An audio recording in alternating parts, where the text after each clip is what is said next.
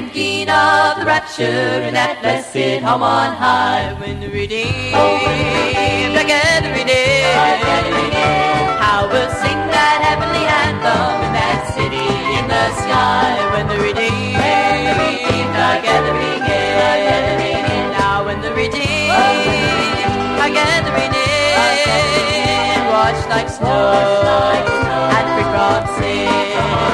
Oh, how we will shout, how we'll sing. Now when the redeemed are gathering in, we will sing redemption story with our voices loud and long. When the redeemed are gathering in, then the angels have to listen, for they cannot sing this song. When the redeemed are gathering in, now when the redeemed are gathering in, washed like snow and free from sin. Oh, how we want to shout and how we'll sing. Now when the redeemed are gathering in, the Savior will give orders to prepare the banquet board.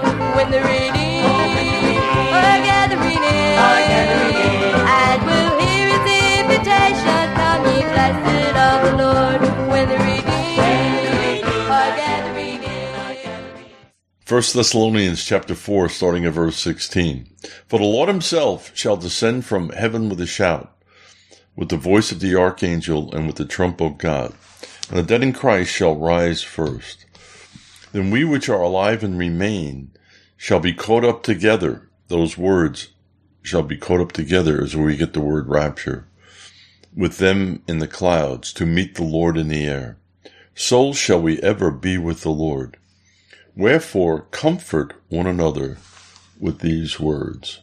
Wherefore comfort one another with these words. Hello everyone, I'm Chaplain John McTernan, and this is our Sunday Night My Time Bible show. We're looking at weekly prophetic update, looking for the second coming of Jesus Christ according to Bible prophecy. However, before he returns, as we classically think of as the second coming, he's coming for his church, his bride. So if we are looking at the events coming together for his second coming, how much sooner can it be his coming for us? And so this here, what we're showing you tonight, because all the end time stuff is heavy now, bad, although there are really some breakthroughs right now, which we want to talk about tonight. So the Lord may be really working in a marvelous way, starting with an outpouring of the Holy Spirit. So anything we see positive coming up like this, we want to keep everybody on the cutting edge of it. So I'm going to look for Brother Dave. Hello, Brother Dave. Let me go check and... Yep, he's muted. Whoop. Hello, Brother Dave. Shalom and Maranatha, John.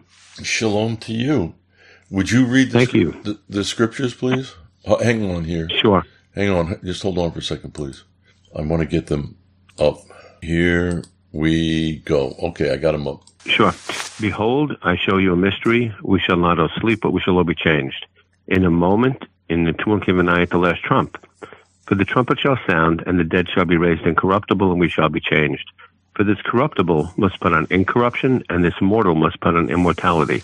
So when this corruptible shall have put on incorruption, and this mortal shall have put on immortality, then shall be brought to pass the saying that is written, Death is swallowed up in victory.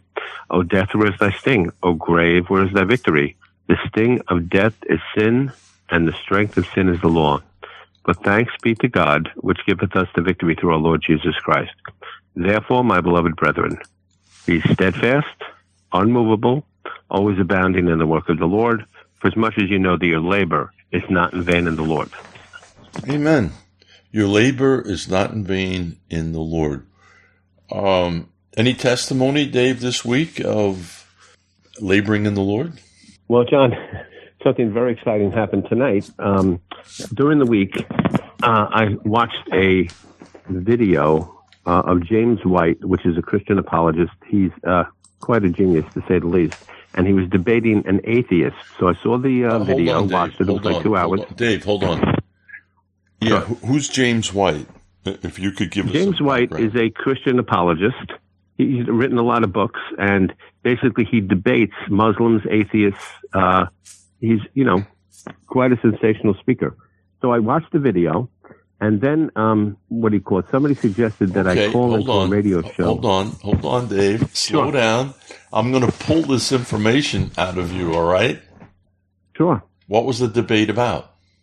Does God exist, okay, and the Trinity, as expressed in the Bible. And sad to say, the atheists did not do a very good job explaining why God doesn't exist. They primarily went over quite a bit of things like when you look at the universe, if you look at creation, there's a designer. It's very obvious, okay? And the atheist basically just said, well, there's a big bang and this just kind of all happened by accident, which is bizarre. So it was a really good debate. James White, I think it's Alpha Omega Ministries. He has, everything videotaped on YouTube. So it was a really good debate. And if you bump into an atheist, suggest that they watch it. So this is the exciting part, John. Tonight, somebody suggested that I call into an atheist kind of YouTube TV show called Atheist Experience. So I called in. It's in Texas. So I called in a half hour before. So I was on hold for half an hour. And then the show was for an hour and a half. I was the last person that they put on the show, the last call in, okay? And I shared my testimony, about reading the book, The Late Great Planet Earth, and the stuff that's predicted, what's going to be happening. And to make a long story short, I was just about to finish my testimony, and they hung up on me. Because I guess they didn't want to hear what I had to say. Because basically I explained that, over 40 years ago, I saw the movie The Late Great Planet Earth. Orson Welles was the narrator. Got the book The Late Great Planet Earth. And I mentioned on the show that if it's correct in its analysis, right now we'd see Iran publicly threatening to destroy Israel. There's an entire chapter on the book Is Russia Getting Nasty? Big problems in Syria. A global unsolvable problem over Jerusalem, the West Bank, and the Temple Mount, a coming Mideast peace treaty, a global cashless society, global pandemics, and an increase of major earthquakes. So I guess they didn't like what I had to say, and they hung up on me, And, it was pretty interesting, though, John, but at least I got a chance to give them my testimony. I went into quite a bit of detail. Yeah, well, that was exciting. That's really good, Dave, because of all the listeners, Exactly, John. Some of the videos on their website have 1.1 million views. 1.1 million. So who knows? I have no idea. But it'll be exciting if a lot of people listen to it. And John, when you think about it, okay. There are direct correlations. We've been talking about this for over 40 years, you and I, that specific things were going to happen, okay? And they're happening right in front of our eyes. It's not like we're interpreting, you have to, change what we're saying. No, it's very, very clear. We have a little article, too, we were talking about on the phone just before, about India. It's 2 paragraphs. Yeah, just hold on India. that. Hold on. Yeah, we'll hold off on that. Sure, yeah, no problem. You're running ahead right now. But yeah, we want. No problem at all. I want to definitely get to that. Dave, I don't know how many years back now. I'm just going to say 10. I was contacted by a radio station in Rochester, New York, and they asked me if I would come and debate the number 1 and number 2 in the Atheist Society of New York. Awesome. So I said I would. However, I said I want to get Bible prophecy in, showing the authority of God's word. So he said, yeah. Right. So we went there, and it was a two-part series debate. There was a debate, and then there was a break, and then there was the second debate. So the first hour, not a word about Bible prophecy or anything like that. Right. And I was chomping at the bit. I mean, it was right there. What are they going to say? They can say it's a coincidence, right? That's about it. Right. So we had the break, and I said to him, look, you got to, the moderator of it, or the one that was conducting it, he was the pastor of a church. And so this was a believer. And I told him, maybe he didn't believe in Israel.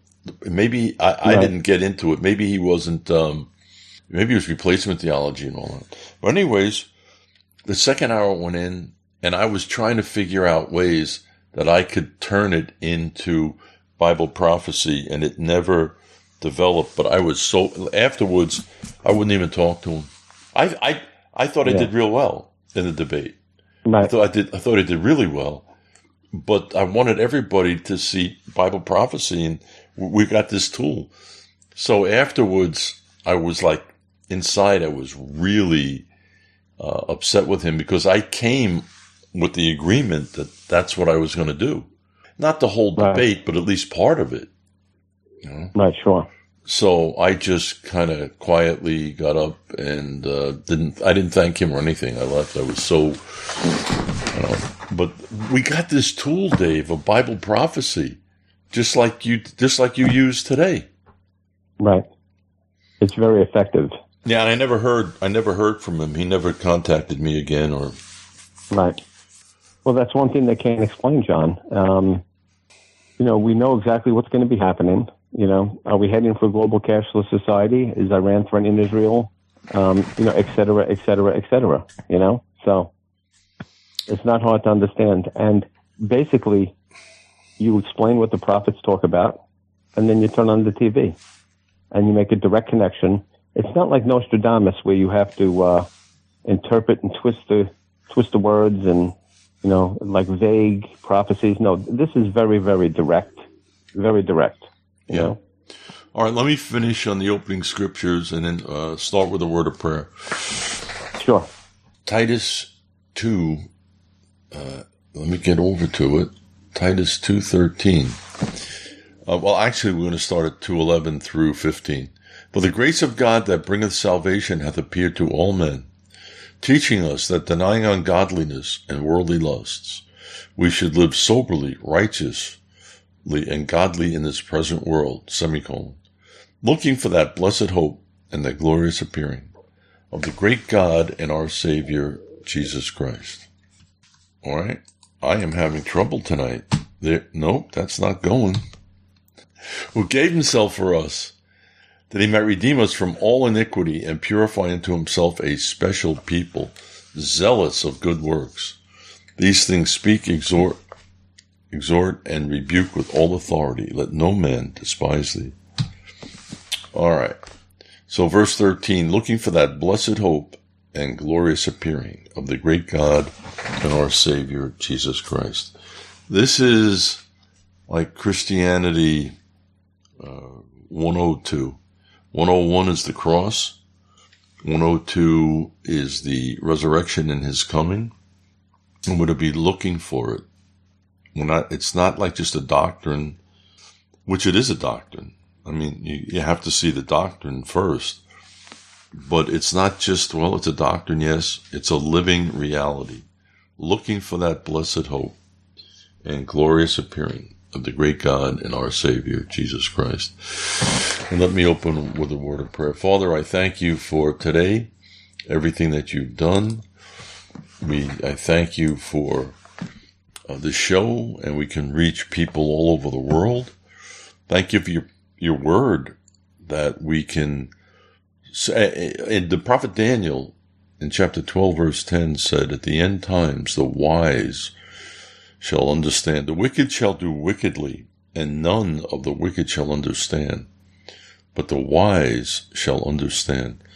So, Lord, thank you. We understand according to your word, the hour we live in. Whatever we do, we always do under the blood of the everlasting covenant. In Jesus' name, amen, amen, amen. Okay, Dave. We want to. Oh, okay, you shared your that testimony. Very interesting testimony, Dave. And where was this?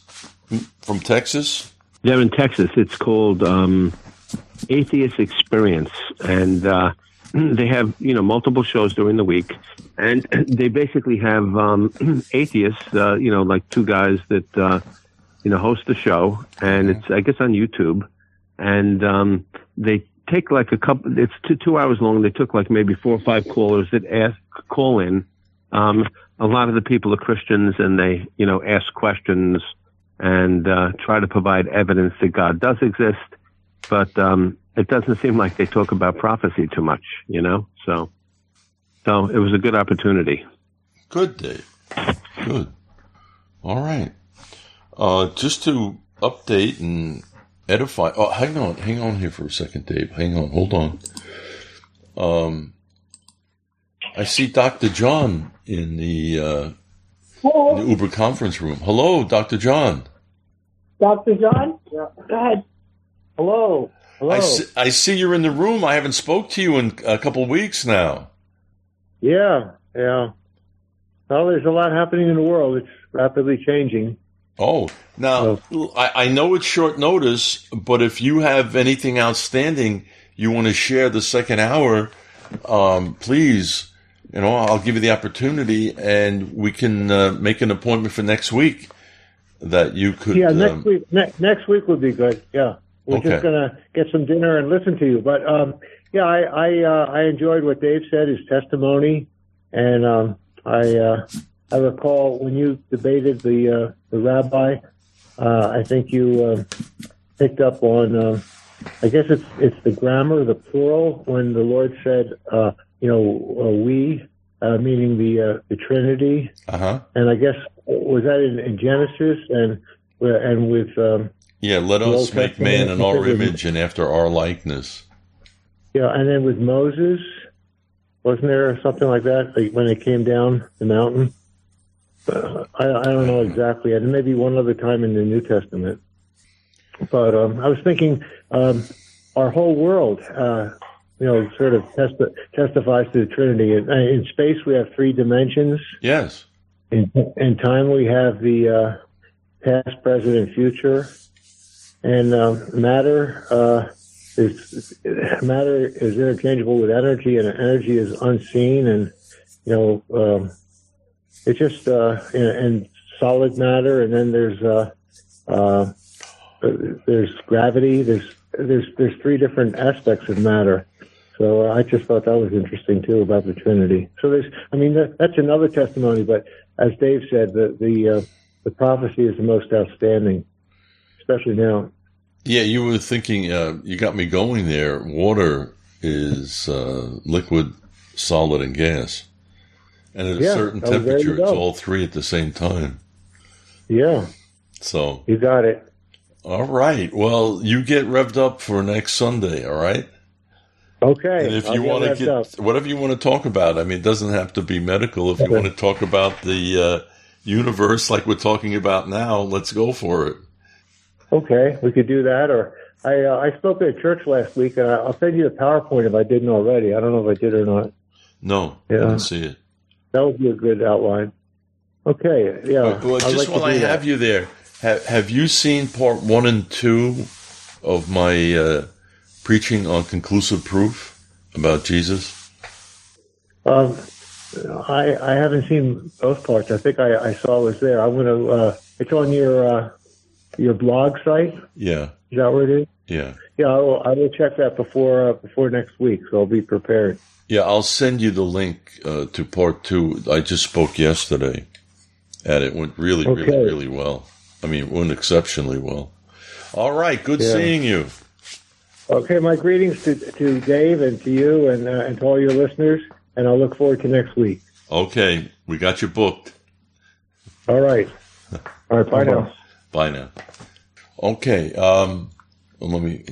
So, Dave, I want to talk about the good stuff tonight. Okay. And the good stuff was I preached in Pakistan on Thursday, and we had 2,300 come there was 20 buses came, and those buses hold about 50 each, maybe more. And what happened was there were 3 pastors that left. They were oneness pastors, and they left and they became the Trinitarians. So they wanted, they were bringing everybody from their churches. They had 11 villages under them. So they brought all the people from the churches, and then there was Muslims that heard about it, and they were coming. I'll get a load of this is, Dave, this is going to tickle your heart. I have to have Jamil tell you this directly. All right? You ready for this? Okay. Sure. A whole load of Catholics came. Oh, that's good. And they all, I don't know about all, but a bunch of them. Jamil led me to believe, in talking to him, that it was like they all came to the Lord. Awesome. So the oneness people came, the Catholics came. He told me the Seventh-day Adventists were there. And it's like they all, so anyways, we had 1,100 come to the Lord. Oh, amazing, John, amazing. And I have videos of it. I have the video of it. So they wanted me to preach on baptism because, the Father, Son, and Holy Spirit, for the oneness in particular. So I did, and I don't want to go into it now because I'd have to kind of teach it. But it wasn't complicated, but I put scriptures together, and Jamil and the pastors that are with us and Abba Fathers, they loved it, Dave. They absolutely loved it. So one pastor was there from Karachi, and this was not in Karachi. This was where Jamil, in his area, which is a long way away. Anyways, I talked to him the next day, and Jamil had it translated for me. He didn't speak English, but he was so excited about what I preached on. Actually, I preached first on water baptism and then on the baptism of the Holy Spirit for preaching the power to preach the gospel. So he's going back to Karachi. He's going to talk to everybody in his church. Apparently there's 150. And later on in the month, we're going to have a baptism in Karachi, and they're looking about 1,000 coming to the baptism now. Wow, that's amazing. Yeah. So it was like super. That was Thursday morning. It was a super day in the Lord. I mean, that's quite a day. You got I don't know if there was any Hindus. Jamil didn't know if any Hindus came. But loads of Muslims came to the Lord. Catholics came to the Lord. Oneness came to the Lord, Dave. And, there were Presbyterians. The Presbyterians are really following this ministry. And some of them are believers and some aren't. But he said there was a bunch of Presbyterians that came also. So it was a good day on Thursday, with the Lord. Now you have a video of it, John? Yeah. It's on Rumble. I'll send it to you. I'll send it to you, Dave. All right, sounds good. And then Saturday was excellent. Also, I'll just share a little now. I want to spend more in the second hour, but I did teach on part 2 of the Lord's house. And primarily, I focused on Ezekiel 43 through 46. Well, actually 43 through 45.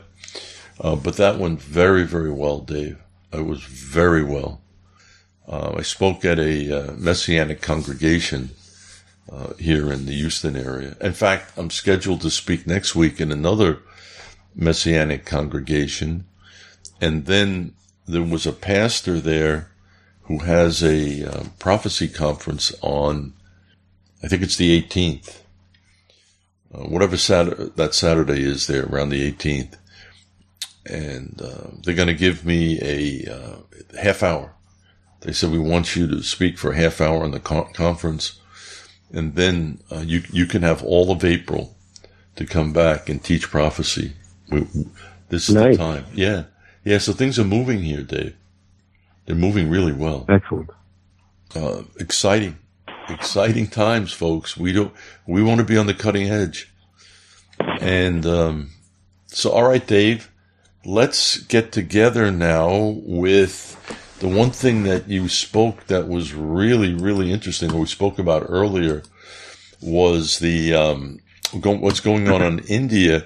Because officially now, Dave, India is supposed to be the most populous nation in the world. It's past China. It is past China. Wow.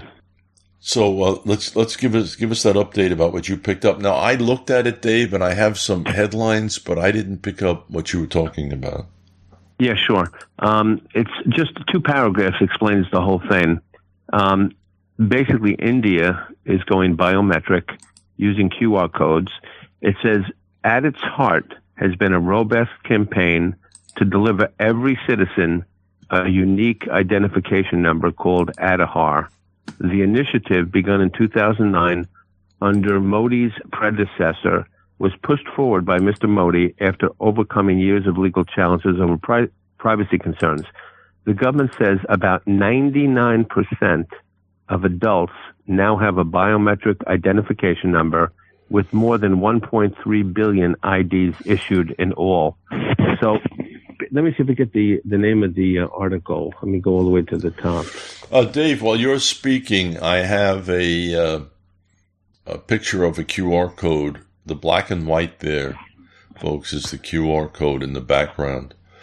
And the other is just all I'm showing the digital world. So I'm showing everybody the QR code right now. Sure. You're talking about. The headline is, where digital payments, even for a 10-cent chai, are colossal in scale. I came across that. Hang on, let me see if I can. Yeah, that's the article. And a while ago, I don't know. All right, hold on, year, Dave. But, hold on. Tell me the article sure. again, real slowly. Tell me it. Sure. Name of it. Where digital payments. I have it. Even for I have it for 10 cents. You got it? Okay. Yeah. Okay, let me get it over so the people can see it. Hang on here. Well, hang on. This is from the New York Times, and they're kind of blocking it, Dave. I can get part of it over. Let me get it over so people can see it. Okay, go ahead, Dave. Yeah, so I think it was quite a few years ago. Maybe this. There was like 1 day's notice. There we go. Prime Minister Modi basically announced that they're basically pretty much doing away with paper currency and going completely digital. And it created total chaos in the country. So that was a couple of years ago. But basically... Dave, hold on. Let me stop you there. Sure. That we found out later. I mean, we knew when it happened. There was no announcement. All of a sudden, one day, the government said, you've got 4 hours. What was it, Dave? How many hours was it? 8 hours? Well, not many. They announced it at night, basically saying the next day the country was going biometric. Right. And do you know who was behind that? Well, the globalists, I assume. I guess they're test marketing what they think is going to be a global cashless society. And if you can do it in India, Dave, which is like really kind of backwards. Who was behind it was Obama. Oh, okay. Yeah, he had set the groundwork on his administration for that to come to pass. And they wrecked, I don't know how many businesses they destroyed, small businesses, because they were doing everything in cash and they couldn't get the money into the bank and all. And I'm showing a picture, Dave, and for the people that are looking on the bottom kind of left-hand side, you'll see a rack with eggs in it. And there's a sign there in the egg rack, and that's the QR code for that little business there. So people are going to have to use cell phones to purchase something here. So I'm showing it to him, Dave. Go ahead now. Go ahead, pick up. Yeah. I'm looking at the exact same picture. And when you combine this with China and their social rating system, and also, the same thing, they're tracking people. They have like a social rating system. So basically, between India and China, and then, what's going on in the rest of the world, the percentage, there's a lot of people in Europe getting chips implanted in their hands. We're just going global, cashless society. And read an article today about one of the huge banks in Switzerland and in Europe called Credit Suisse. There's a bank run. Billions and billions of dollars have been withdrawn from the bank, and they're very concerned because the banking system globally is all interconnected, and if one big bank fails, it could have a ripple effect all across the world. That's what happened in excuse me, Dave. That's what happened in 2008. Exactly. You had Bear Stearns, and then it spread to Lehman Brothers. So, like I said, there's a whole video online about it.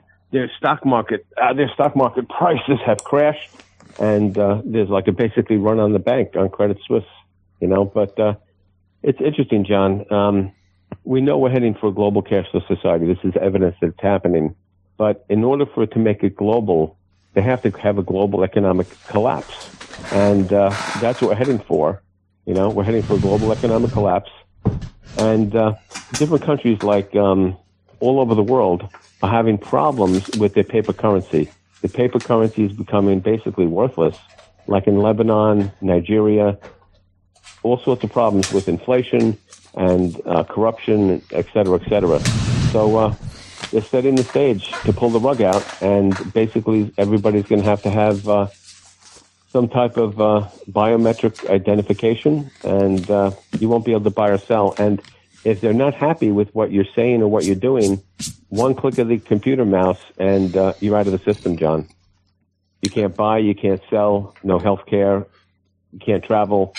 You're an economic non-entity. Yes, and that's planned. That's planned, Dave. They're going to do anything to try and get us under this digital control.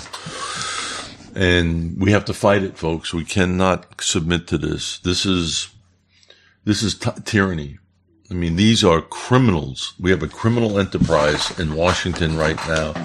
So it's sort of like back in the 1930s, making Al Capone, we'll say the mayor of Chicago, and under the control of all the banks. That's what this is.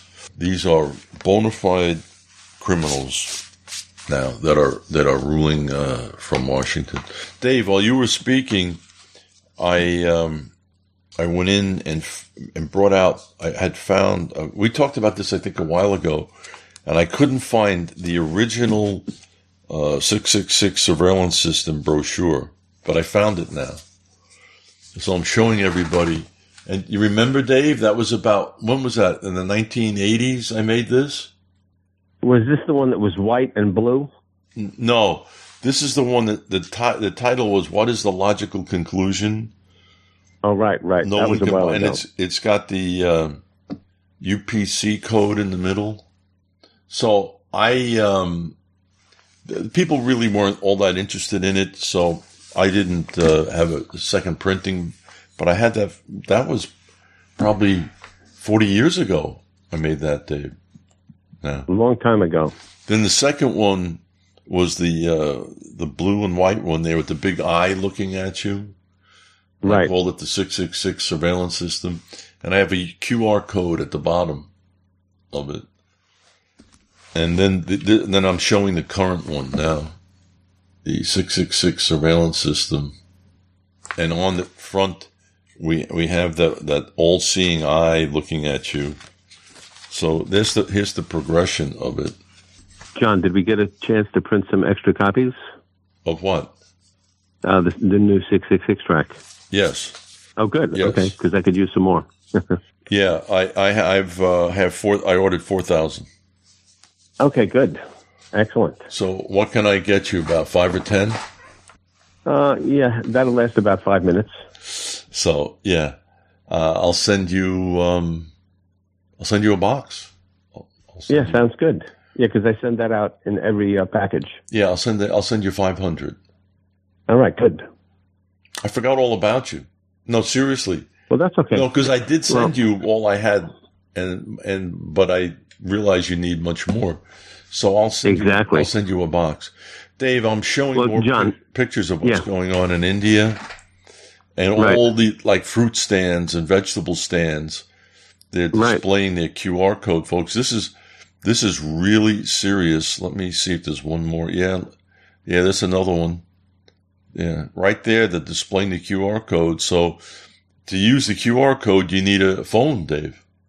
Right. So they're going to force everybody in India to have a phone. Right. And it'll all be done over the phone. Yeah, John. Yes. The exciting thing about your 666 track is something very, very simple, okay? During the 7-year period, the tribulation that's coming up, people are going to be forced to participate. If they don't participate, they won't be able to buy or sell. But if somebody reads the 666 track, they will not want to participate. They'll understand there's a direct connection with Revelation chapter 13. It's an Antichrist worship system. And if they do participate, they're going to have an eternal problem. So that's why it's important for people to get a copy of your 666 track. Now, they can go to mctbrochures.com, right? Yes. mctbrochures.com. There's a PDF file. And, we could mail you some. I can give you our email address. We can mail you some. But if you'd like to, you can go to the printer and have them print them up for you. And it's funny. When I go to the bank, I leave some at the bank. It's that simple. I leave it on the counter. So somebody will pick it up and read it. I leave them all over the place. When I was at church today, there's one gentleman that is really excited about the 666 track, so I gave him like 20 or 30 of them, and he passes them out all the time. So it's something, like a famous preacher, I forget what the guy's name is, I think it was Spurgeon, he said something very complex.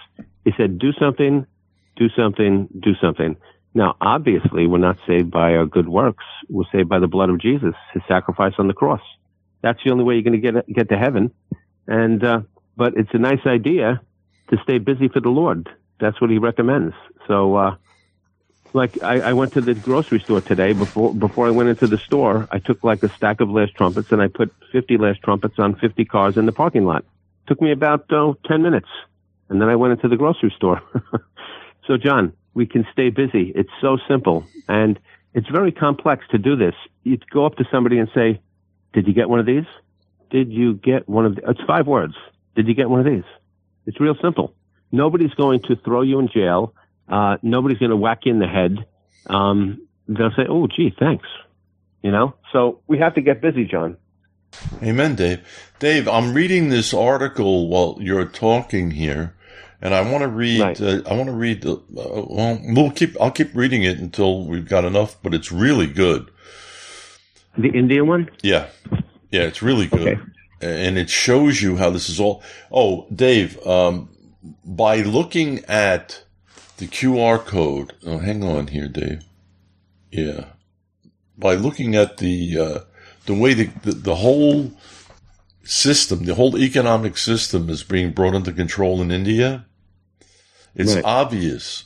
It's obvious. It isn't even disputable that India is right now under the control of the New World Order. They got it. They've got India lock, stock, and barrel. They own India. Let me read this here article. The little QR code is ubiquitous across India's vastness. Ubiquitous, I wanted to look it up. It means everywhere. You find it posted on a tree next to a roadside barber, propped up on a pile of embroidery sold by female weavers, sticking out of a mound of freshly roasted peanuts on a snack cart. A beachside performer in Mumbai placed it is on his donation can before beginning his act. A Delhi beggar flashes it through your car window when you plead that you have no cash. The codes connect hundreds of millions of people in an instant. Payment system that has revolutionized India's commerce. Billions of mobile app transactions, a volume dwarfing anything in the West. Courses each month through the homegrown digital network that has made business easier and brought large numbers of Indians into the formal economy. Yeah, so they got the underground. They got everybody in the system now. There's no hiding. The scan and pay system is one pillar of what the country's Prime Minister Modi has championed as digital public infrastructure. With a foundation laid by the government, it has made daily life more convenient, expanding banking services like credit and savings to millions more Indians, and extended the reach of the government programs and tax collection. With this network, India has shown on a previous unseen scale how rapid technological innovation can have a leapfrog effect with developing nations, spurring economic growth even as physical infrastructure lags. It is a public-private model that India wants to export as it fashions itself as an incubator of ideas that can lift up the world's poorer nations. Dave, after reading this, where can I sign up for it? I mean, well, John, yeah. I mean, look how it's being. To Mumbai. Yeah, look how it's being promoted. Oh my goodness! Wow, our digital payments ecosystem has been developed as a free public good, Mr. Modi said on Friday to finance ministers from the Group of 20, which India is hosting this year. This has radically transformed governance, financial inclusion, and the ease of living in India. Now, I can tell you right now, Dave, there's different. Well, of course, there's different provinces in India, like everywhere else, and certain ones literally hate the Christians. I mean, politically and everything else, they hate the Christians. You could see they forced the Christians into this. They know who you are. They put a flag on it, and that's it. I could see them easily blocking money, like here, sending money to Bishop Reinhardt, Pastor Dave. That just won't be able to do it. That'll be the end of it. That'll be the end of it. They will block it. No money from America, from Christians in India. In simple terms, Indian officials described the digital infrastructure as a set of rail tracks laid by the government, on top of which innovation can happen at low cost.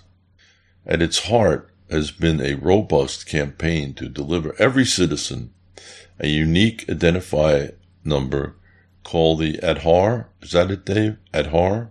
Yeah. Called the Aadhaar. In Kenya, it's called a Huduma number. Here it's called the Aadhaar number. This initiative began in 2009 under Modi's predecessor. There you go. Remember I said Obama? Right. Who pushed forward and was pushed forward by Modi after overcoming years of legal challenges over privacy concern. The government says that about 99% of adults now have a biometric identification number with more than 1.3 billion IDs issued in all. Wow.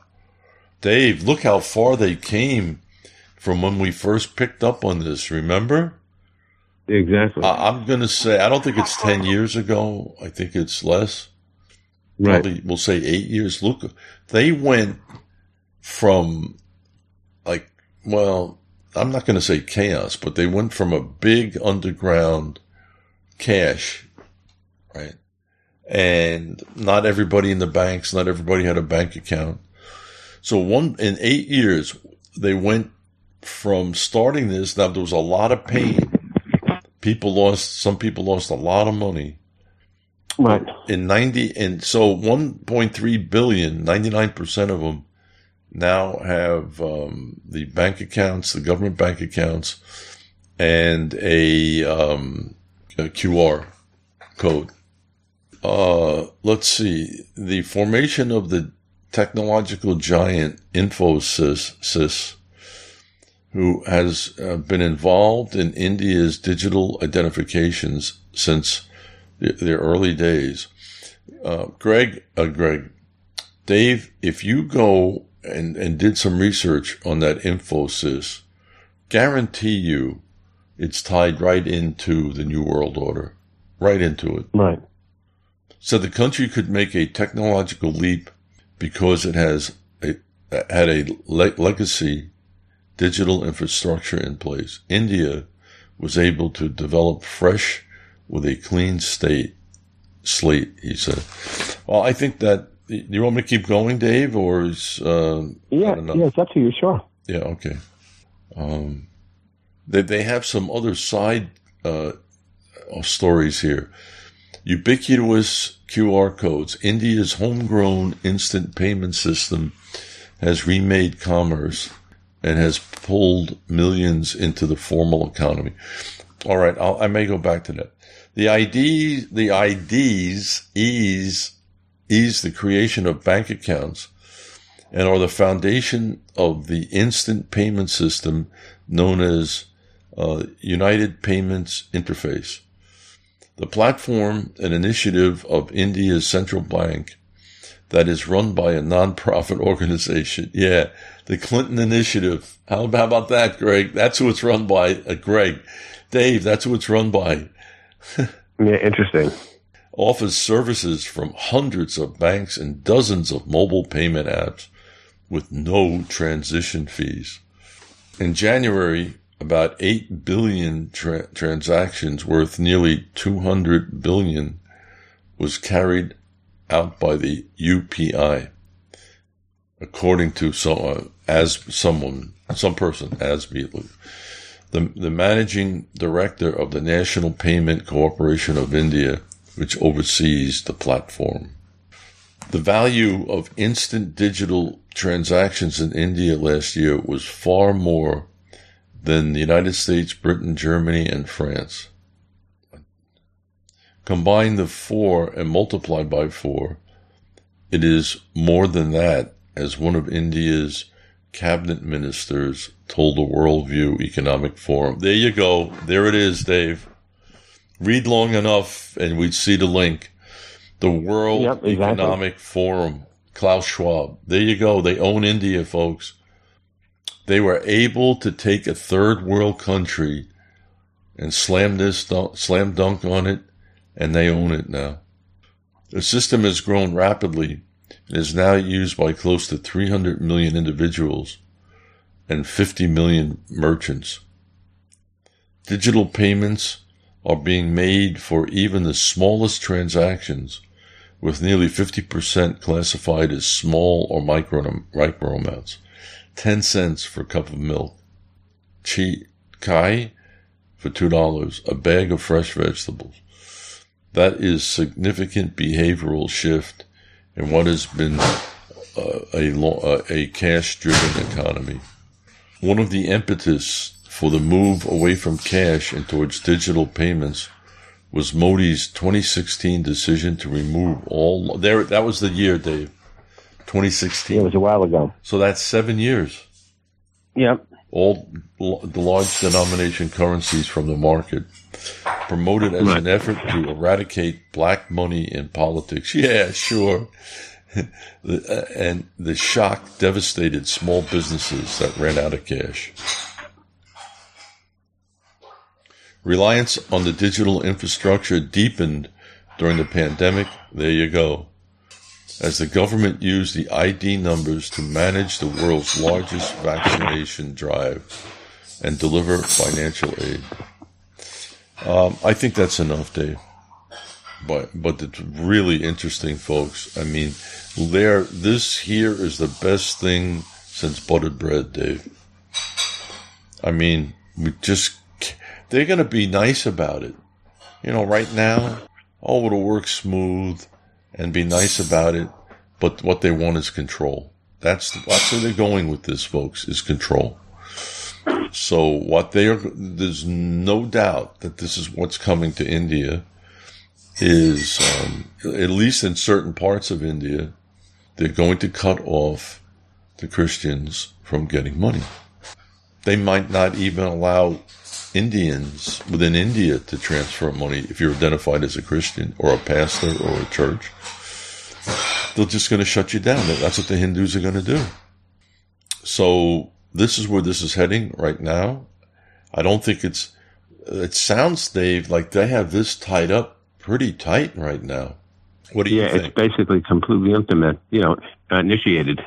Implemented, right. I should say. Yeah. So, I don't know what will trigger it, but it's going to be triggered in India that the Christians are not going to be able, especially like pastors and churches, they are not going to be able to get money from out of the country, from the United States. And that will shut down. And that includes even, Dave, that includes, I'm trying to think of it now with the cash. When you're sending cash overseas. PayPal? Well, not PayPal. Oh, Western Union? Western Union. Western Union? Yeah. Right. Yeah. Yeah. Oh, here are this small, let's see. It's saying here, how much money was instantly received with each payment by QR codes. This has helped bridge mistrust among merchants long used to cash transactions. Merchants like the cobbler and the ice cream seller at a central Delhi market who do not have their own QR code simply borrow the neighbor's. It's the digital version of I don't have change, but will make it work with the help of my neighbor. I used to prefer cash, said an auto rickshaw driver in Delhi, but I learned the benefits of using this during the lockdown. Before the pandemic, he pasted the QR code on the inside of his rickshaw, but since only a quarter of his payments were digital, they remained an afterthought. Just before the 2020 lockdown, he paid a hefty electrical bill in 2 installments and the loan on his vehicle, depleting all the cash at home. Anyways, it just goes on to how successful this is. So you could see, Dave, no one feels yet in India the sting of the government control over this. It looks really good. It's wrapped like a nice Christmas present.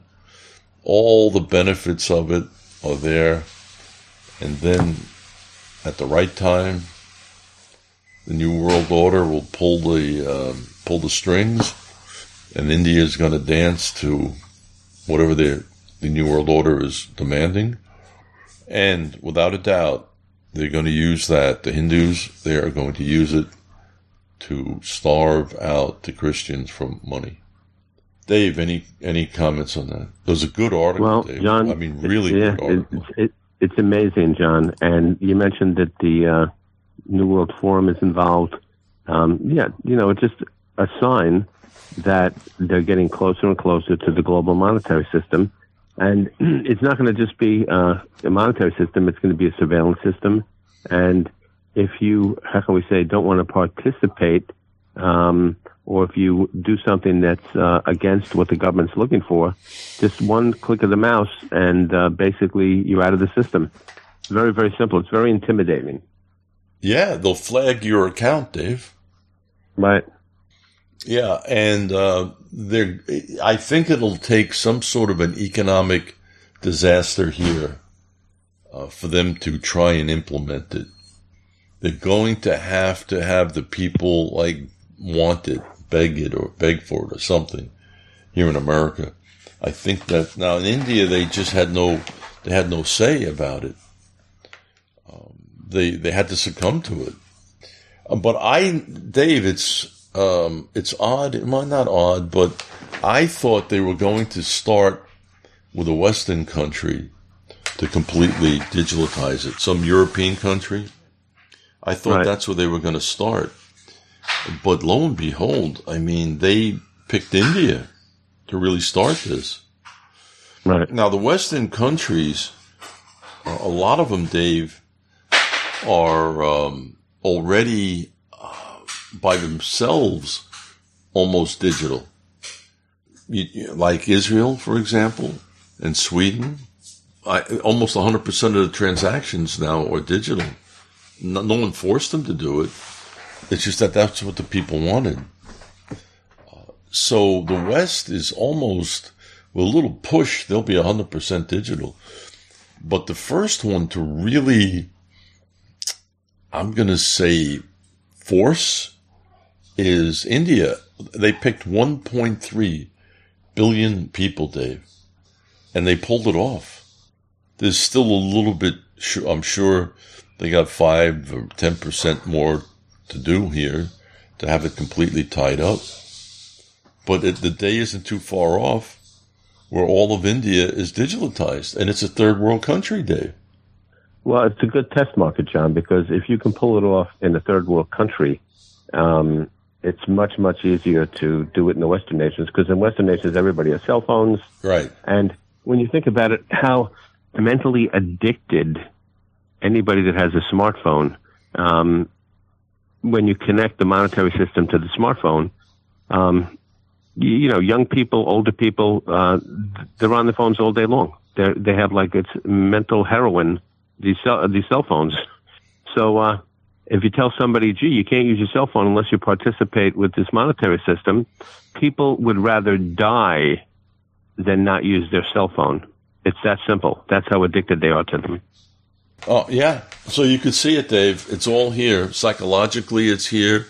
Technologically, it's here. Also, mentally, they're mentally prepared because it's the modern life. This is modern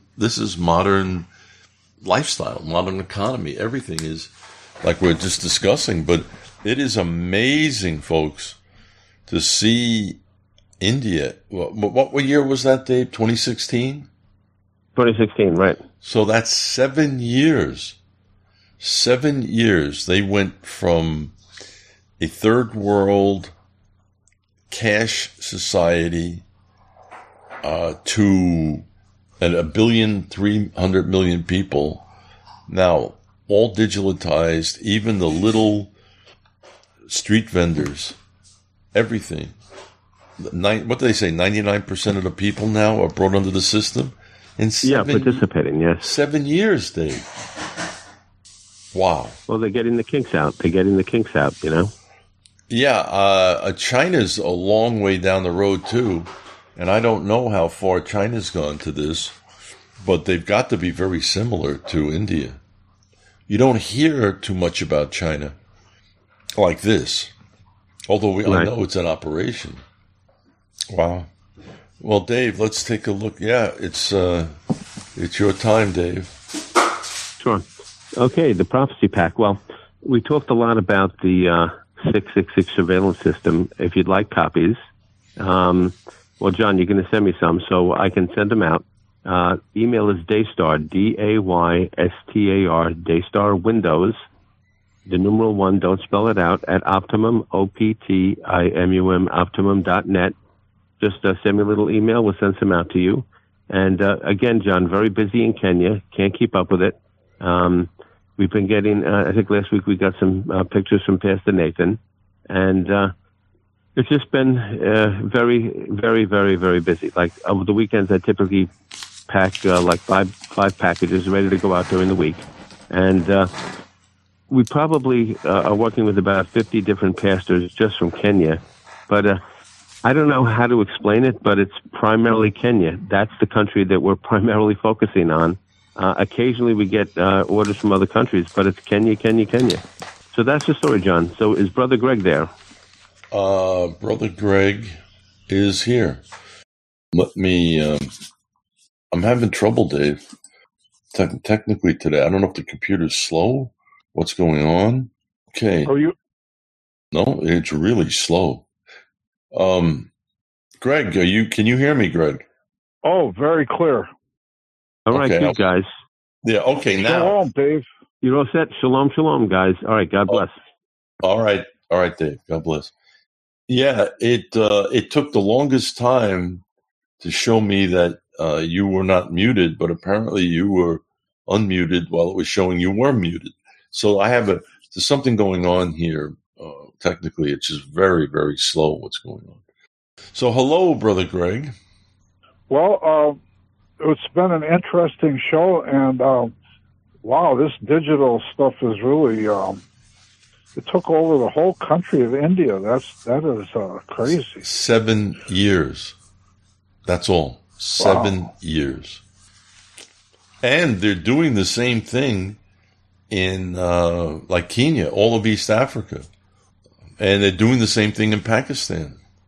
Now, for the ministry, this is really good because Pastor Zephaniah, first of all, Greg, I'm sure, have you seen pictures of the slums of Nairobi where Pastor Zephaniah lives and ministers? Yes. Okay. So how, you wonder, how could that be brought under control like that? And yet, they issued what they called a Huduma number, it was during COVID, on the first of the month. And by the end of the month, all those people in Mukuru Kayaba, the slum, knew all about the Huduma number, and they were readily receptible to tying that into the 666 surveillance system. So it went from the first of the month of not being really able to use that brochure, the 666 surveillance system, to the end of the month. I mean, there's all sorts of souls being won now. And Zephaniah has testimony of 4 imams have come to the Lord from reading the 666 surveillance brochure. They read it. They said it's absolutely true.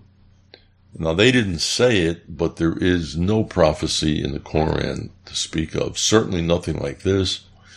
They know it's in the Bible. So they have confessed. This led them to the Lord. And Pastor Zephaniah is ministering to them right now. These 4 imams, Greg.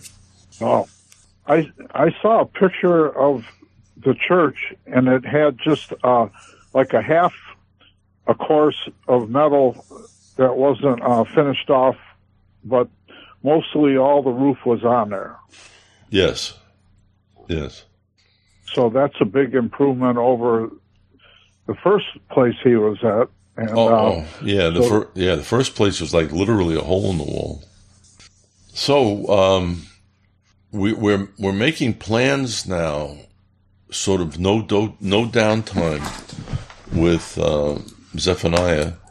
We're going to every night of the week. He's going to hold events at the church and invite people to come.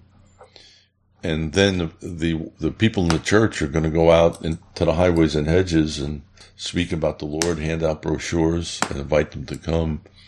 And then we want like 2 nights a week, Friday night and maybe Saturday night, which will be sort of late morning for me, that we'll preach out in the open. They have a generator and sound equipment and all. And then we'll have Sister Gladys and the choir there singing and ministering.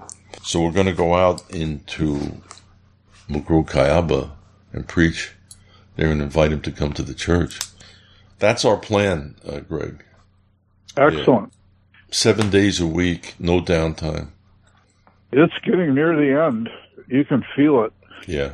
I passed out a whole bunch of brochures today in this little Dollar General thing, and the people were just so happy to get them and everything, and they're all talking just like you're talking right now. It's like getting near the end.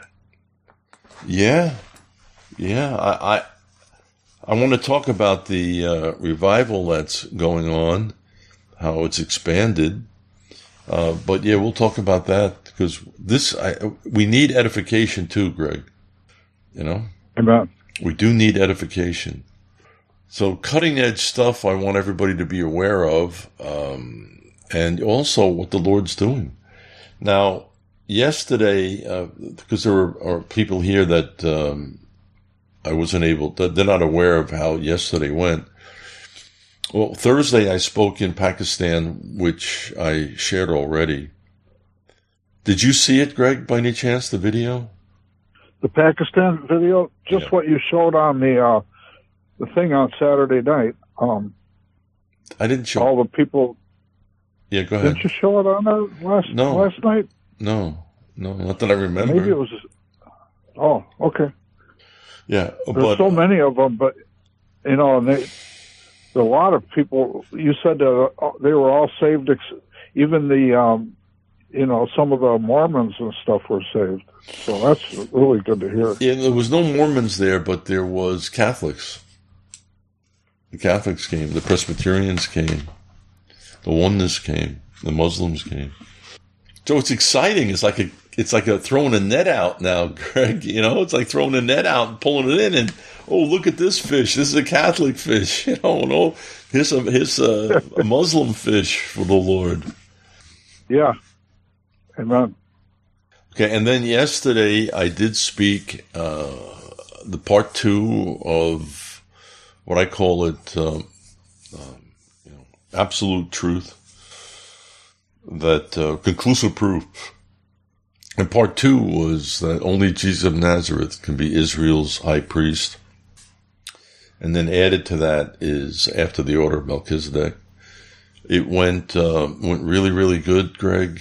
And I've gotten tremendous feedback.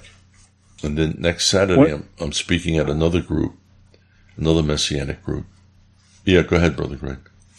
When you showed the picture near the end, it was, a couple times you showed it, of the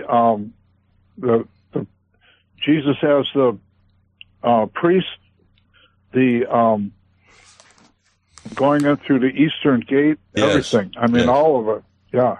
It's just really something. Yeah, there was one pastor there who I was talking with, and it's a husband and wife pastors, and she was really excited.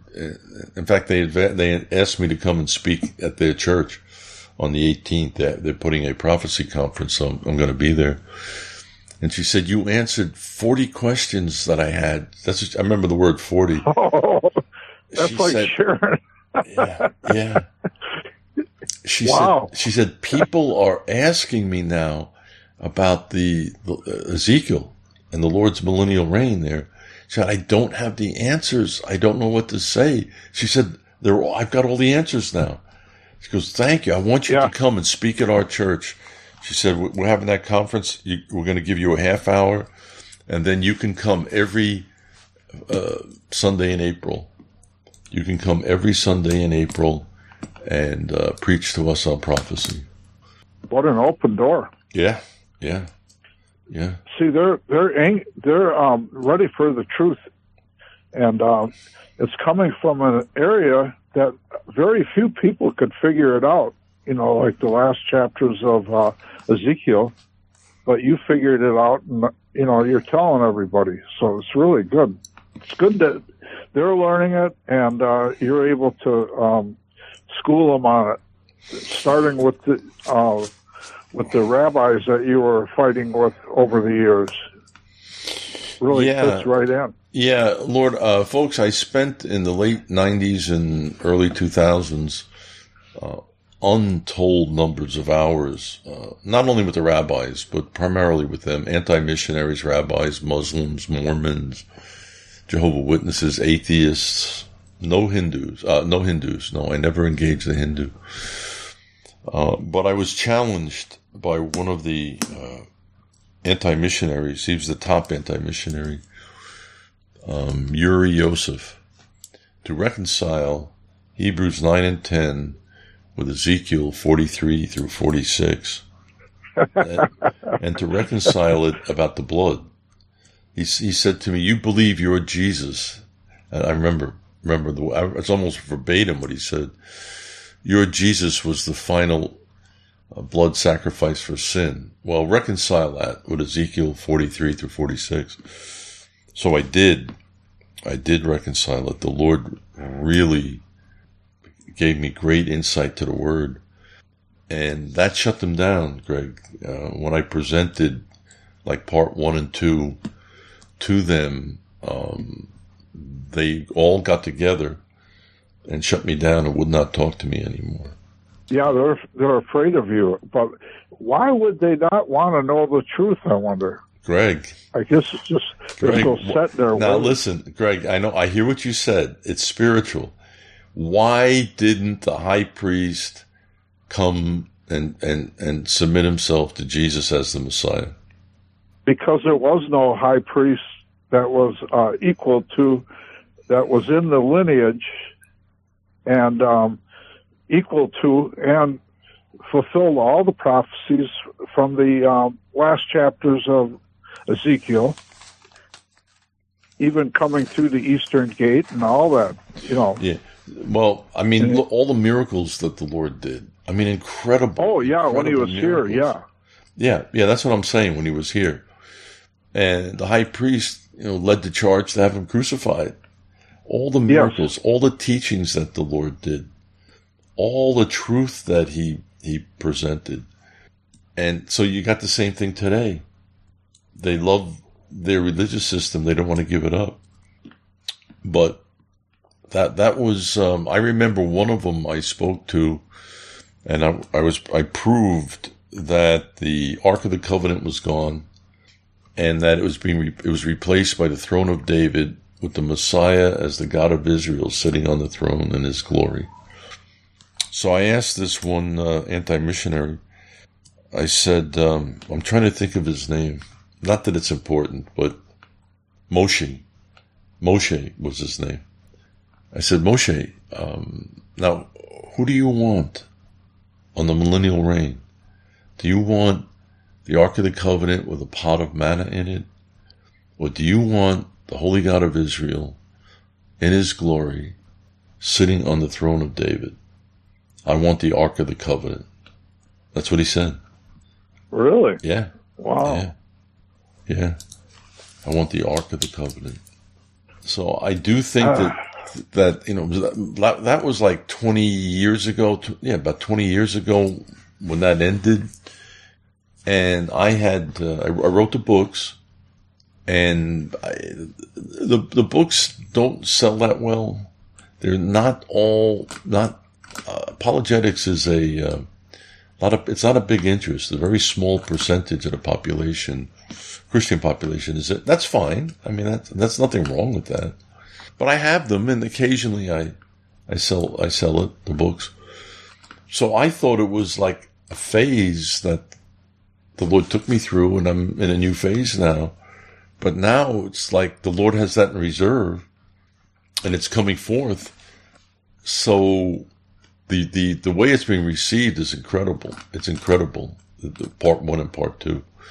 So I guess now is the time, Greg, and the Lord is going to bring this out in the open. He's going to, for example, the church that I'm going to be speaking at in 2 weeks, the one this week coming up, then the other one, and then I spoke to a man afterwards. We're going to be meeting this week, and he wants to make like a teaching booklet from the PowerPoint presentation and put together the PowerPoint presentation into one video along with this teaching booklet. He has a big vision for it. He told me afterwards. So we're going to meet this week, and he wants to sit down and talk to me and lay out what the vision is. So this is like the time, folks.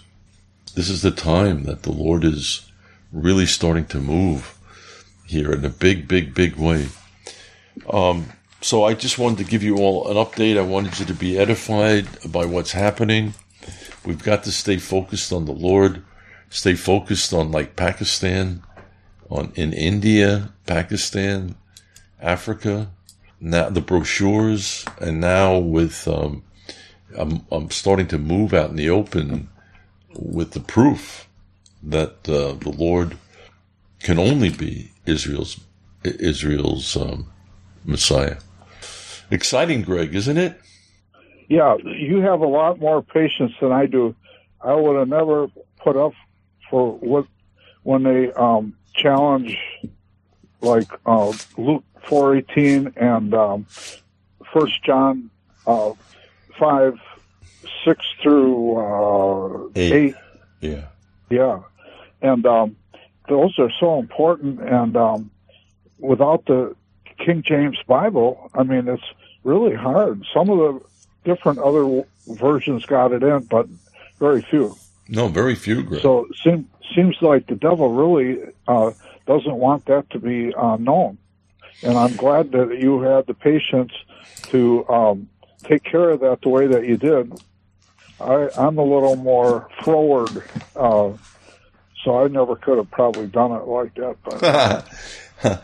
Well, there are people out there that want pastors, I guess, not only pastors, but read any Bible, study any Bible but the King James. And I've run across them, and I've had some serious confrontations with this. So what I was concerned about is if I gave the presentation the way I wanted to do, I knew that I was not going to go over well with me if someone attacked me using 1 John 5:7 or criticized it. So originally I was taking it out, and then the Lord said no. And Friday night he told me what to do. So Saturday morning I got up and I revised that little section, and I gave 1 John 5:6, and I put a little, like the point of what it was about. And then I put 1 John 5:7 and the point that it was about. And then I gave 1 John 5:8 the fullness of it, because that was the main verse I was going to use. So that went over real well, Greg. No one said anything to me afterwards. So the Lord showed me, because I didn't want to not use the Word of God when it should be used. Amen. So the Lord showed me how to do it, so I did it, and it went absolutely fine. Absolutely fine. Yeah, it's exciting to see that, and that is so good news that they're letting you in, and they're going to hear it a little more than they probably expected to hear, but they're going to just, because it fits in with everything else, what can they say? Well, Greg, and this is for everybody here. I'm just saying Greg, but I'm talking to everybody. 2 verses that were very important in that presentation was Luke 4:18 at the end. Now, I hear it was cut off at the end there because they ran out of time, but I continued, So Luke 4:18 was critical for me preaching the fullness of the Lord's ministry in the hour we live in. And then 1 John 5:7 was extremely important, tying it into Ezekiel 47 there with the water, and Ezekiel 45 with the blood. About the witnesses, that was all about that water and the blood was a witness to what the Lord done. It was a witness to his blood was literally on the earth, and it was the Holy Spirit bore witness to it. So now the water and the blood is a witness again on the earth. A real visible witness. Before, only the Lord really knew it, and those around the cross. So, all right. Yep. I love those scriptures. They're really uplifting. All right, Greg. Is there anything that you want to discuss topic-wise? Anything important? Well, watching you, yes. What we just talked about just now, it's so important, and also like the Blessed Hope, that tract, and the people I passed them out to today, they were just amazed at all of that, and they were just eating it up, and they're looking at it. You're going to give me all of these, and I said, yeah. So it's there's a lot of souls that are going to be won by that.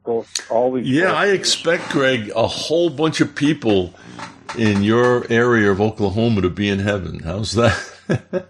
Yeah. There you go. Not just through me. I mean, there's a lot of true believers around.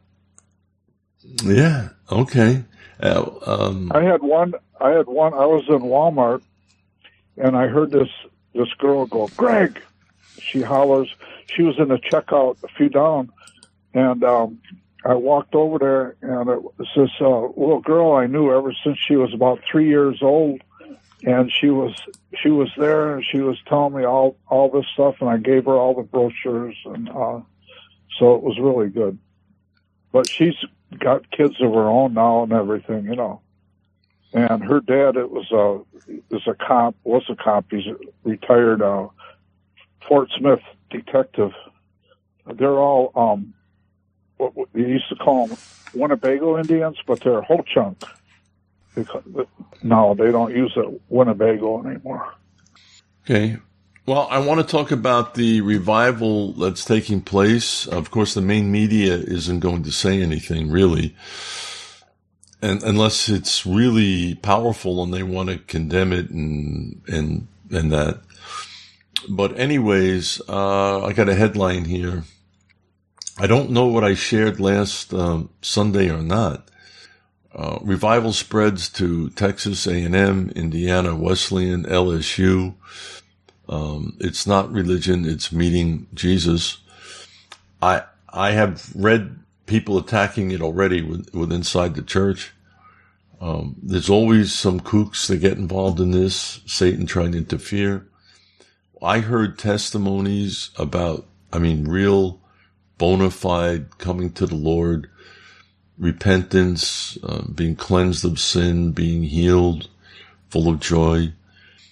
As far as I can tell, it's right on what's happening. The timing is amazing with the movie, Jesus Revolution. But I want to show you a baptism at Texas A&M. Now, in fact, there's a pastor in our Wednesday morning prayer meeting who is directly connected with Texas A&M and the Lord's ministry on campus.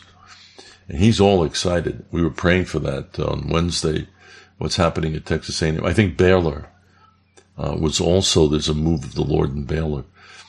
So let's play. Let me get this. It won't be too big, folks, but I think you'll be able to see it. Okay, brother. Anthony, have you made Jesus Christ the Lord and Savior of your life? I look at the grace of baptism in the Father, Son, and Holy Spirit. I remember showing. I don't know if this was last week or not. I remember showing. Wow, thank you, Lord. Christ the Lord and Savior of your life. Thank you, Jesus. Yes. By your profession of faith, baptize you in the Father, Son, and Holy Spirit.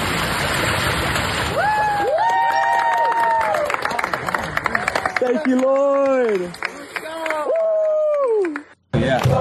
Okay, hey, Aggie parents. Hey, I'm with my two brothers here, and I gotta introduce you to Jordan. He's gonna tell you about what happened last night. I did not see this. Jordan, what happened, man? Yeah.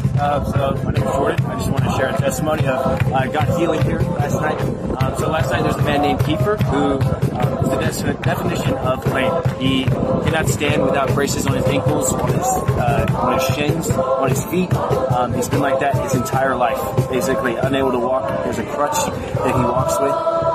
And last night, he mentioned that nobody in his 20 years of life had prayed for his legs before at all. Nobody had ever prayed for him. And Jordan, I saw the guy. So this isn't just Jordan talking. I saw him. Yeah. I saw, and he could not walk. Yeah. There's no way. So, man, just as the body of Christ, we pulled the braces off and we prayed. And we prayed for his legs. We prayed for strength within his bones. And if he gets up, he's like, I want to try to walk. And he gets up and he walks 20 feet. He's walking without this crutch. He's never done this before. Oh, it's like my goodness. He walked. It wasn't the most graceful thing. He walked. And that was something that he had never done before in his life. He walks 20 feet. Instead of like jumping and rejoicing, he drops to his hands and his feet and he worships the Lord. He says, God, thank you for like what you've done. He goes, it's just his first time walking. And instead of like running and jumping, he goes to the foot of the Lord. He says, God, thank you. That's the heart that like God wants to see within healing. The humility to come down to his feet and to just thank him with gladness and sincerity. So I just want to share that. And the whole time he's standing and he's worshiping without his crutches, without his braces, anything. He's standing and worshiping. And so I just wanted to share that. Yeah. Hey, Aggie parents, and I tell you what, I totally saw that. I saw him, and he was lame. He was very crutch driven. But I did see him, and that's just amazing. Thank you for sharing that, Jordan. Yeah. Okay. Hey, Aggie parents. Hey. Okay. These are just some pictures here of what was going on. This is, I think, mostly Texas A&M. So these are exciting times, folks. We want to be a part of it. We don't want to miss anything. And in prayer, we are a part of it right now. And I'm sure the Lord is going to use the ministry even more. Even more. That was a big field full of them. I mean, that was amazing. Also, Greg, there are things happening in Oklahoma in April. They've taken a stadium. I don't know. I think it's a football stadium, and they're looking for 30 or 40,000 people. And another one happened. They're getting stadiums now to fill them up. So it's, I don't know. If I get more detail, I'll let you know, but it definitely is Oklahoma. Definitely. That's exciting. Yeah. Yeah. We got to keep this going. Now, my wife took, two of my granddaughters to see the movie, Jesus Revolution. And there's businessmen two businessmen that bought the whole movie theater. Not the whole movie theater, but with the pictures playing, and it's free. So she got in free, and then when she came inside, they had 3 boxes for the kids and one for Nancy, and in it was popcorn and candy and all that. So not only they got free ice cream and popcorn and candy to watch the movie. And then at the end, and this is every night, the matinee at night. I don't think it's during the day, but at night. And then they gave a call. They talked about repentance, coming to Christ. They prayed for salvation. They prayed for an outpouring of the Holy Spirit. And a doctor came, not too far from the movie theater. There's a hospital. And he came in with his scrubs on there. And he was preaching to the people. Isn't that amazing? Yeah. Huh. So that's what's taking place. Right now it's a little quiet. It's got some exposure, but the Lord is really working, and we're waiting for this to bust out now at any time into a really, really big, really, really big movement, folks. Big sweeping movement for the Lord. Anything else, Greg, that you want to share? I can't really think of anything offhand. All right, let's take a look at what's going on in the Middle East. There is a serious rupture happening in Israel that is not good. Netanyahu was flying to Rome. There's something going on at Rome. And commercial pilots would not fly him, Greg. They would not fly him. Isn't that amazing? So he's flying into Rome, but the air was cleared for him, huh? Well, the pilots, because of his political stance. Oh, they didn't want to take Bibi there. Right. Yeah, that was. So they didn't go then. Well, they finally did get a pilot to go, yeah, but okay. They wouldn't take him. And now the military reservists are refusing to be called up. This is insubordination, and it is amazing, Greg. I mean, Israel is not the country to do this in. It is not the country to do it in, because of, if they show weakness like this, which they are, wow, what an encouragement for Iran to take advantage and move. Then, this is a very interesting article. Netanyahu slams International Atomic Agency chief for saying attacks on nuclear facilities are outlawed. Oh my goodness. So the UN here is trying to protect Iran's nuclear weapons. Prime Minister Benjamin Netanyahu on Sunday slammed International Atomic Energy Association chief for comments he made against possible Israeli strike on Iran's nuclear facilities, calling them unworthy.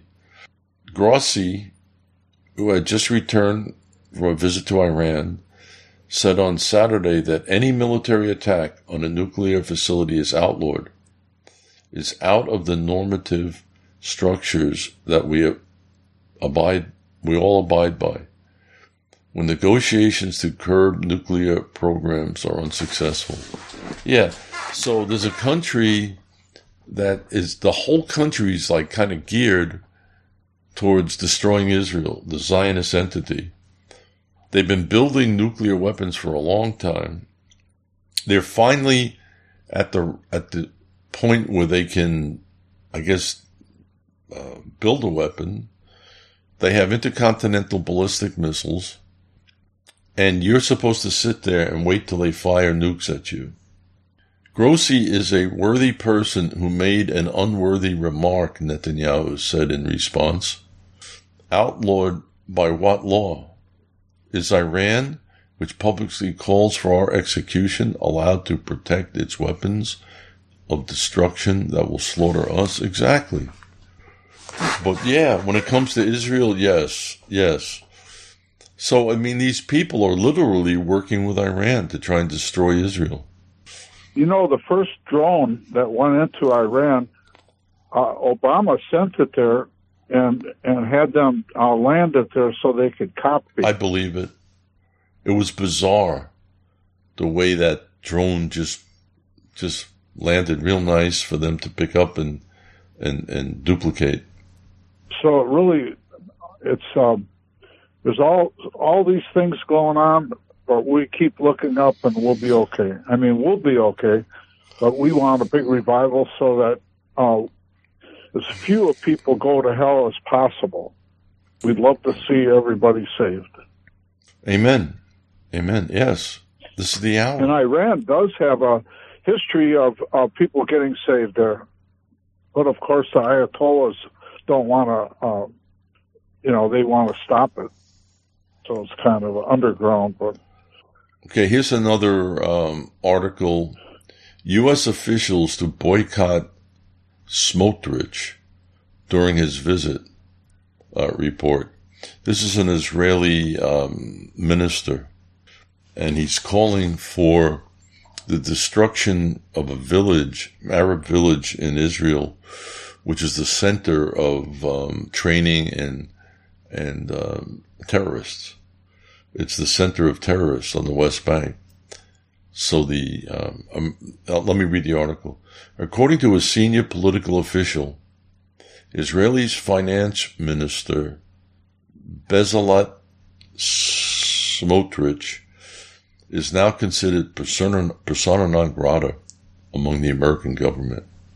The same source clarified that even before this statement, the administration, far from enthusiastic about the religious nationalists. The outrage in the American administration follows Smotrich stating that the state of Israel should erase Huwara. That's that village. The official reportedly told Channel 12 if Smotrich was persona non grata before this statement, now after the disgrace he uttered, he is persona non grata on steroids. No official American official, now that doesn't sound right. No official American, they worded it wrong, official will meet with Smotrich after he said these things. Okay. Now, here's something that's revolting to me. top U.S. general in Israel for talks on regional security issues. The top U.S. military officer, Army General Mark Milley, could it get worse than him, Greg? Arrived in Israel on Friday to talks with his Israeli counterparts on regional security issues. They will address the many challenges and opportunities facing Israel in the Middle East region. Milley's spokesman said the statement to Reuters. After touching down in Tel Aviv, Milley met with Israeli Chief of Staff, Lieutenant General Herzi Havi, and was set to meet with Defense Minister Yoav Gallant, as well as top security officials. Israeli Army said in a statement that Milley would go over the regional challenges, expanding opportunities for operational cooperation, and coordinating between the militaries to protect against regional threats. Yeah, so-and-so. All right, so he's over there, but Milley is a traitor to America, Brother Greg. So why would he think? Why would he think? We think in the long run that he's going to stand with Israel. Yeah, he's not going to stand with Israel. Probably. He's buddies with China. He orchestrated that whole deal, just giving all that armament to China. I mean, just one thing after another. He's a turncoat weasel. Yeah. All right, and the last thing about Israel, which is interesting, Orban, who is the president of Hungary, Orban, Orban, to move Hungary's embassy to Jerusalem. Is that nice? Yeah, and he's really a good leader. Oh, he really is. I think Tucker went over there and talked with him, and all these people, I mean, he's just a solid guy, you know. And the New World Order hates him. They're demonizing him. Yeah. But he doesn't care because he's protecting the nation of Hungary. Yeah. All right. Anything else, Greg, that you want to touch upon? Well, there were, I think we touched on it last week about the Pope. Who was going to go and visit with the Pope? No, I don't know. I don't remember. Yeah, what the Pope was promoting was so offensive that I can't even repeat it again tonight. Oh, he was talking about pedophiles. Yeah, there's a special place in heaven for pedophiles. Yes. Now, how in the world can somebody be? Well, I mean, obviously, I doubt if very many of the popes were ever born again. You know, I'm not going to say that. In my opinion, Greg, through meeting with so many Catholics through the years and all, I've come to believe that there are Catholics that really know the Lord. Yeah. Actually, one of them was like a man I led to the Lord, and it took him, I'm going to say 4 years to come out of the Catholic Church, but he did. He really knew the Lord. But to me, each step you go up, the chances of a priest really know the Lord is slim to none. The chance of a bishop is slim to none. I mean, those that are the hardcore Catholic doctrine, the cardinals, slim to none. You know, and I see zero evidence of really any of the popes that I've been aware of like that. And I see zero evidence that the real hardcore Catholic doctrine is not in line with the gospel of Jesus Christ. It's a salvation by works. Amen. That's what it is. But yes, the believers, yes, I do know that there are believers in there that really know the Lord. Yes. But folks, yeah, this guy here is talking about Greg, I just read the headline in a paragraph. I didn't want to read anymore. But something like, there's a special place in heaven for pedophiles. Oh yeah, he was praising pedophilia as a virtue, and he was saying that there's a special place that God has for them in heaven. Yeah, I mean, and we know that the Catholic Church is riddled with homosexuality and pedophiles. Oh yeah. So it has been for years. Oh and years yeah, who and knows, years and years. Greg? Who knows how far back? So that leads me to believe that he's a pedophile, and that he is preaching himself into heaven, Greg, and all his friends. He's from Argentina, isn't he? Yeah, he's an Italian. But he's Italian, but I think he was born in Argentina, and he's the first Jesuit pope ever. Yes, he is. So that shows you right there. We've known what they are. Do you know how the Jesuits came about, Greg? Oh, no, I don't think so. Okay. Probably doing something against Martin Luther. Well, yeah, No, they were there before. Back in the, I don't know exactly when they were formed, but back in, I'm going to say, with a guess, the late 1600s, in around there, they were formed by one of the popes as today we would call them Marines.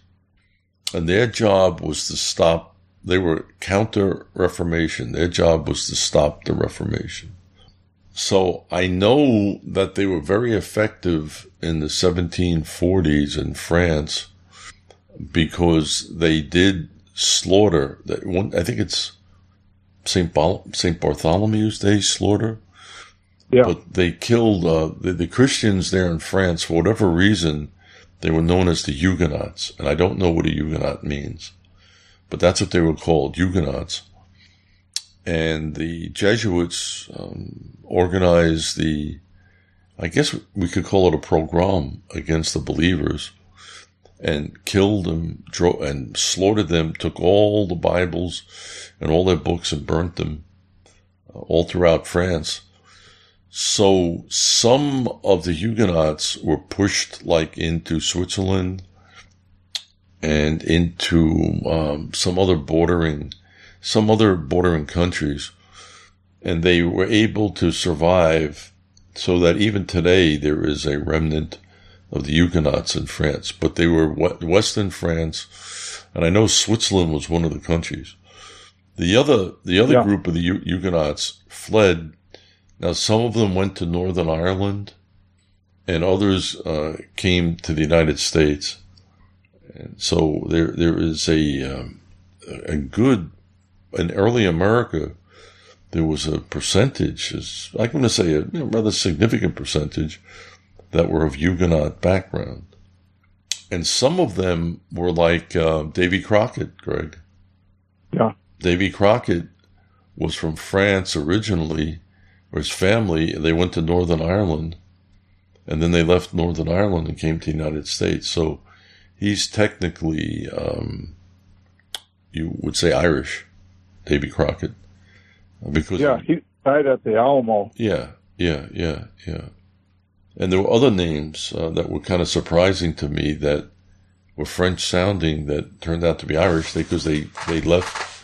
They went to France. They maybe stayed in Ireland for a generation or two, and then came to the United States. So, anyways, the Pope, and they slaughtered the French believers, and they commemorated it, coins for it, and like a special blessed day, and that's still in effect in Rome. What they did, and they were able to crush the French Reformation, and it never did take off like in Germany and Holland and France, Great Britain, and I don't know what other countries, Scandinavian countries. When when the Huguenots were crushed, France never again, to this day, really had a real big bona fide move of the Lord. And that was the Jesuits that did that. Right. Yep. Okay. Some headlines now about what's going on with Russia.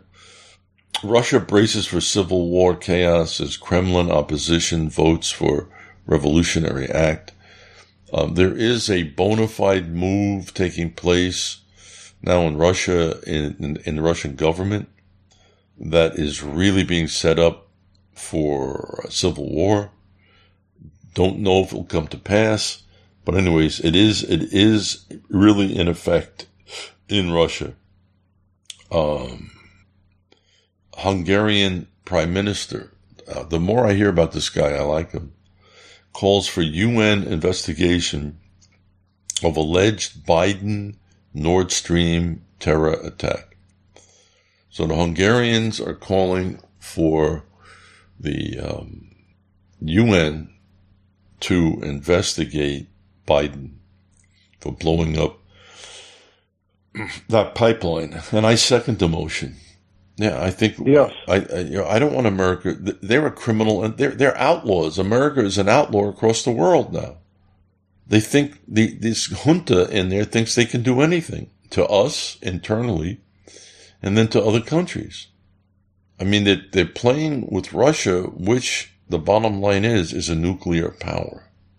So we're renegade now, and the reason he did that, Greg, is because he cut off. Where they attacked, cut the fuel going to Germany. So Germany could not cut a deal with the Russians. That's why that was done, Greg. I doubt if Biden would have the mentality to even dream of something like that. I think that he's totally under control. Somebody's got him on a leash. His mind is gone. Oh, it's gone, Greg. It's embarrassment. I don't watch anything about him. I don't want to. I don't mind reading. I can't either. Maybe an excerpt in the news or something, but I don't want to hear that man's voice. His eyes are dead inside. He's a shell. All right, NATO pokes Russian bear. You ready for this? Yeah. All right. With all that's going on and the talk of nuclear war and all, NATO now is making plans to bring Ukraine into NATO as a member state. And that's what the Russians started the war over. Well, also, there were 48 biolabs in the Ukraine. Yes, why were they there? Who knows what they were cooking. Yeah, we want to know why there. they were there, Greg. We want to know. We want this corrupt American government brought under control. All right, the Ukrainians were able to launch kind of massive attacks, drone attacks inside Russia. And Greg, the Russians have a spy plane, a high-tech spy plane like we have. Yeah. And they had it at an airport in Belarus there. And the Ukrainians were able to hit it with 2 drones and destroy it. And it's like a multi hundreds of millions of dollars in electronic equipment and all that. And special plane. So it was completely destroyed. But other places were destroyed also, oil refineries and things like that. So the war is expanding. The Ukrainians now they're able to reach deep into Russia, Greg. Yeah, you wonder what this whole deal is with Crimea, because they've been fighting over that for years, but then they blew up the bridge. And so, I mean, there's all kinds of stuff going on over there. I know. All right, headline about China. China is in a panic over coming population crisis. They will become more provocative and belligerent. China's population is in free fall after that policy, Greg, of only one child. Yeah. And remember those dogs that were running outside the hospital? If it was a female baby, that the mother would throw the fetus out to the dogs, and then later on they were taking them home and eating them. Yes, that I had not heard about the dogs, but that's true. They were making soup or stew out of the 12-year-old, 14-week-old aborted babies. So the Chinese say they're not doing that anymore. But anyways, they are in a free fall, and it's very, very serious, the population, because they have a lot of old people now, way disproportionate old people, and they're a big drag on society and on the economy. And also, I wanted to bring to everybody's attention one of the lowest populations in the world. Not the population, Greg. The birth rate is the Ukraine. Yeah. Is the Ukraine. And Russia. Oh, really? Oh, yeah. Russia, Ukraine is extremely low. And then you get the Bulgarian, Romanian, all of them are low. The only one that appears to be even approaching replacement is France. Well, so here's what's happened. The Russians and the Ukrainians are losing, that they have a disproportionate elderly people because the young are not having children. So the men that are getting killed are right in that age, Greg, like 18 to 40. And the Russians have had like 150,000 killed, plus all the Russians that have left Russia. There was one demographer talking about this. If this war continues and it continues to drain the men, I guess unless you have polygamy, like the Mormons, the Russian population and the Ukrainian population are going to take nosedives. They're not going to be able to sustain the country any longer. And every female that dies that could, in the reproductive age, these countries are desperate now, Greg, with demographics. The Russians are desperate. So the Russians could win the war and lose the battle because there's the ones looking to fill this population void are the Muslims and the Chinese. The Chinese want Siberia. I'm not making that up. That's a fact. And the Russians are very leery of the Chinese because of how easy they could really take East Russia. So there we go, Greg. The nations are like committing suicide with their birth rate, with the death shot, with abortion, and all of that. The Western countries now, it's like a suicide. It's like they want to commit mass suicide. Go ahead, Greg. We are over time, but what do you have to say, Greg, in closing? Well, if you're a born-again Christian, we have the blessed hope and his glorious appearing to meet him in the sky, rapture.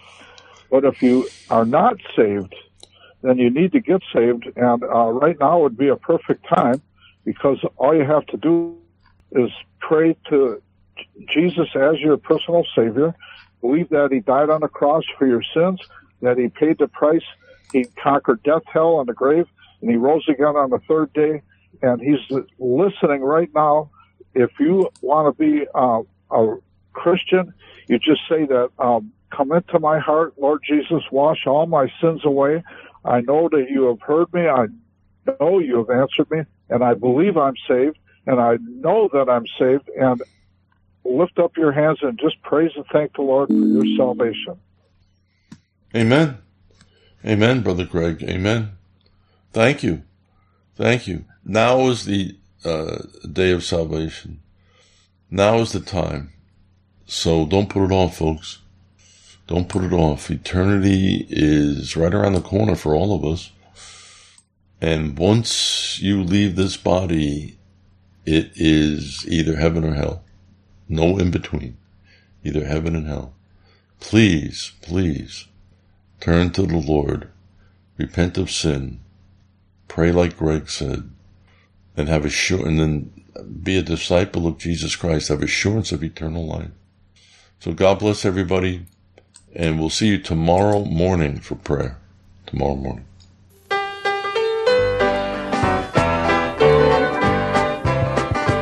I am thinking of the rapture and that blessed home on high, when the redeemed are gathering in.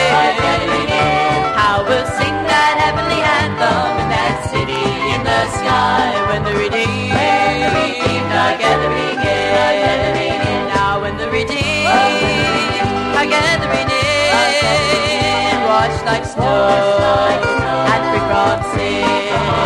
Oh, how we will shout, how we'll sing.